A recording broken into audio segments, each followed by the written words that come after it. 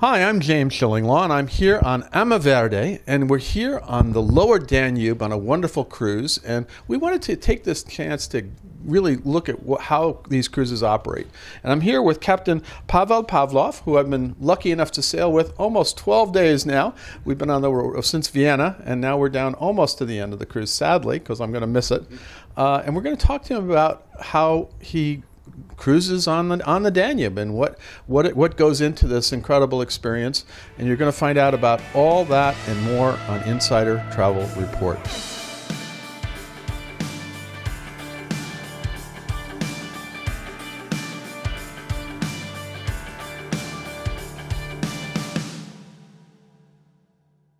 First of all, Captain, it's been a wonderful cruise to be with you this long, really from Vienna all the way down, and we're now in, where are we? Vidin, Bulgaria. Bulgaria, and we're going to end in, what's the last port?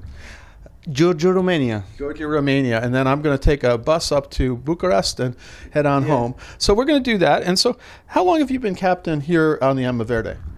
This is my fourth year with AmaVerde's, Okay. and I'm first captain since 2009 on passenger ships. Oh, wow. So on passenger ships. And where are you from originally? Bulgaria. Bulgaria. So this is home, right? My home, of course. No, so it's great. So you're back home here. And what did it take in terms of your career to become a ship captain? How long did you have to study and rise to the ranks? I've been educated from Bulgaria Naval Academy, Okay. but I've decided to quit with all changes in East Europe Yeah. on 90s. So after that, I decided to come here on the river and to be a captain. Yeah, so you'd be a captain, and so you've been a captain for how long? I'm sorry. I've educated 1995, so Okay. I've started to work here on the Danube River 1997. So you've a long experience on the rivers. That's well over 25 years almost at this point. Yeah.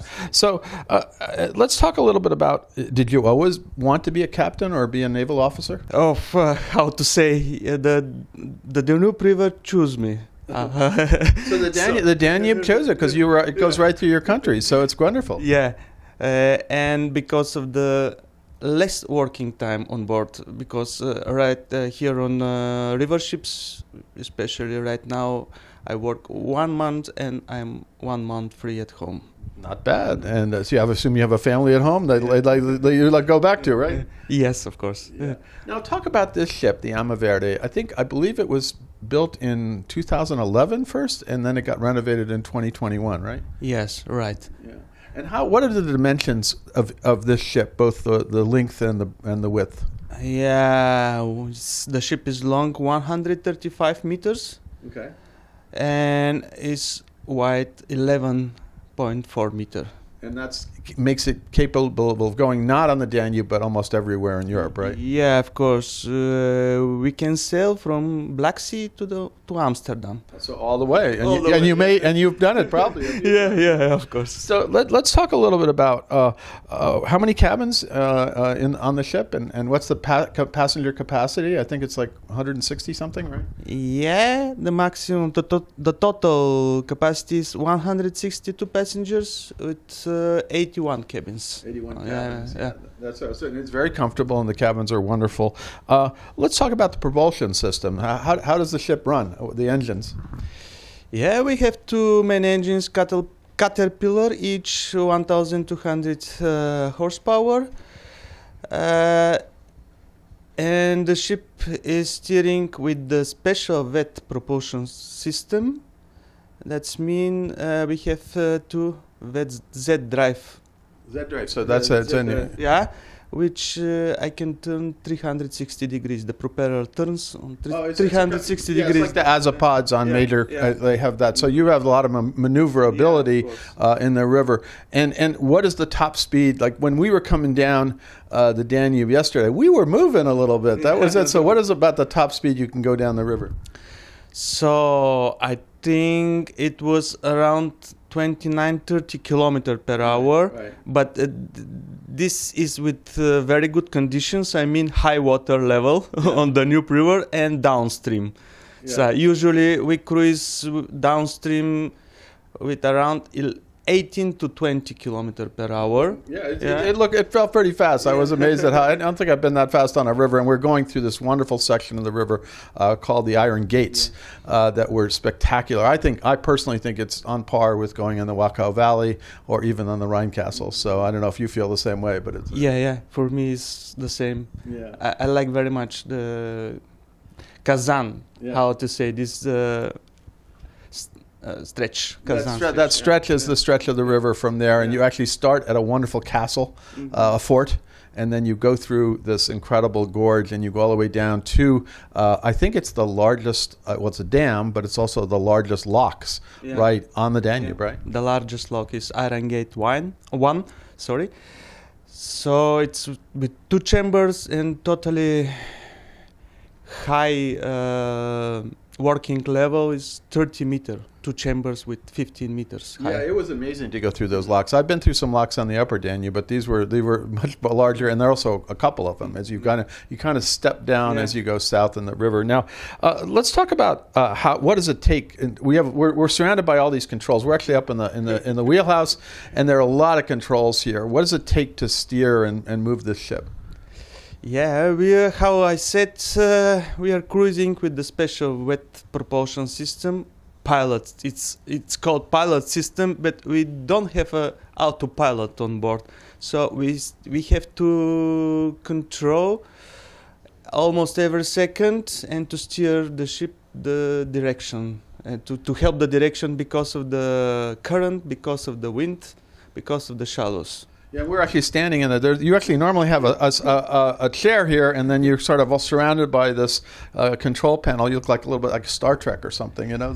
Yeah, maybe yes, but if you know all the buttons, so it's... So I should call you either Captain Kirk or Captain Picard, right? Especially in the airplane, they have more. You got enough dials here, and it's a lot of fun. Now, one of the things I wanted to ask you about was, what is different about cruising the lower Danube compared to the upper Danube? Yeah, the upper Danube is regulated by a long time ago. Right. Yeah, but here on lower Danube, it's really challenge to cruise because the way is changed almost every year. Really? Really, yeah. So the regulations change? Yeah, of course. We have to learn every year the new way, especially here in Bulgaria and Romania. So they keep going back and forth on you, so you have to keep up to date on the regulations. And I find what's interesting about a river cruising is that most of the times, while we do some scenic cruising like we did yesterday through the Iron Gates, and you do that in the Wachau Valley, you actually, most of the time when we're going from port to port, you're doing it all at night, right? Yeah. Yeah. So because do you have to be up at night all the time? No, I have 2 more captains on board. Okay, you get them to stay up, right? Yeah, of course. Well, that's the thing is I saw one. Now, what you said earlier, you think this is probably still your favorite part of the Danube, this lower Danube and the Iron Gates? Yeah, Iron Gates is my favorite part, of course.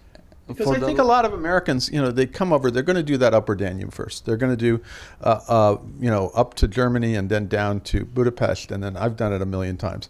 It seems like it. And it is wonderful.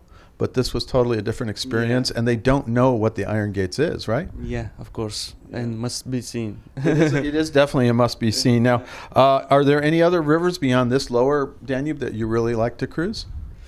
Yeah, how to say, Danube is in my heart, but of course I always have opportunities to go on Rhine, Main-Donau channel, and I made once, twice, but here is my life. Have you ever done the French rivers like Rhone and that? You have? No. Oh, really? Okay. Never. Well, Rhone is beautiful too, so I've been there. The Seine is very short. There's not a lot of locks or anything like that. Not as much. Maybe I will go, but like a guest. now, of course, AmaVerde's has a brand new river. They're going to be opening up in Colombia, Magdalena. Maybe you got to go sit in the wheelhouse there with your fellow Colombian captain and find out what he has to do. Right? Why not? Yeah, that's a good thing. Now, is there anything else you want to tell your guests and also our travel advisors out there about the Danube, the lower Danube, and this ship, AmaVerde?